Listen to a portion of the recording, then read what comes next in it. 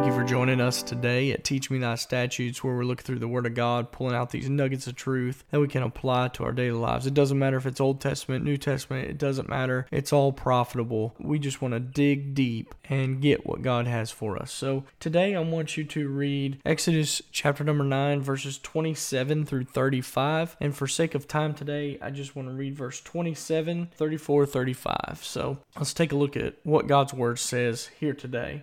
It says, "And Pharaoh sent and called for Moses and Aaron and said unto them, I have sinned this time. The Lord is righteous, and I and my people are wicked." Verse number 28 says, "Entreat the Lord, for it is enough that there be no more mighty thunderings and hail, and I will let you go, and ye shall stay no longer." Verse number 34 says, "And when Pharaoh saw that the rain and the hail and the thunderings were ceased, he sinned yet more, and hardened his heart, he and his servants. And the heart of Pharaoh was hardened, neither would he let the children of Israel go, as the Lord had spoken by Moses." In this passage, we find that Pharaoh's telling Moses and Aaron he's sinned. Pharaoh also tells them that he'll let the children of Israel go and sacrifice to the Lord finally. Pharaoh tells Moses to ask God for forgiveness on Pharaoh's behalf. Moses then leaves Pharaoh's presence and asks God to forgive Pharaoh and take away the swarm of flies from Pharaoh's house. After God takes away every one of the flies so that there was not even one fly left, Pharaoh hardens his heart and does not keep his promise. Pharaoh had a false repentance that was also a temporary repentance. As long as the plague of flies was upon Pharaoh, he was willing to do anything that God wanted him to do so that the plague might be gone from him. When the plague left, Pharaoh was right back to his old self. He had once again hardened his heart and would not let the children of Israel go. Pharaoh had a heart that wanted temporary relief from the plagues.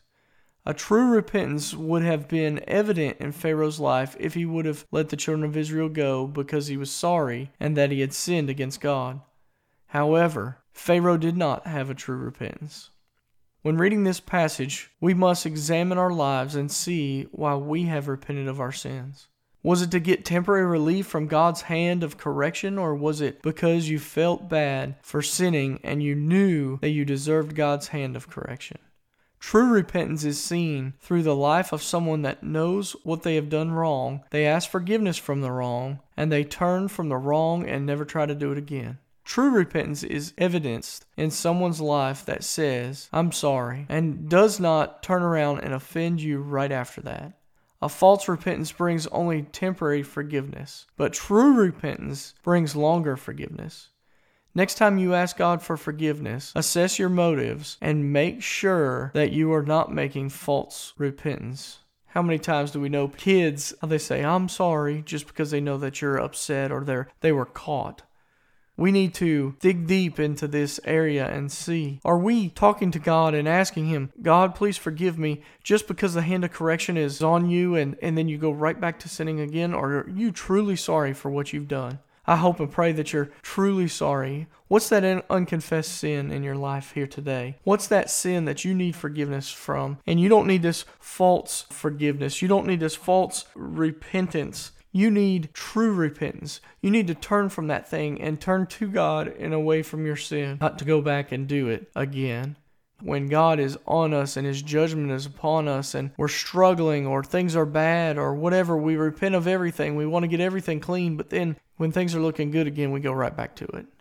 My friend, today, stop that cycle. Stop the cycle of the false repentance and truly repent of your sin. I hope and pray that this can be a blessing to you today, and I hope that you walk closer with God as we study these truths and we pull them out and apply them to our daily lives. I hope and pray that you have a wonderful and blessed day today.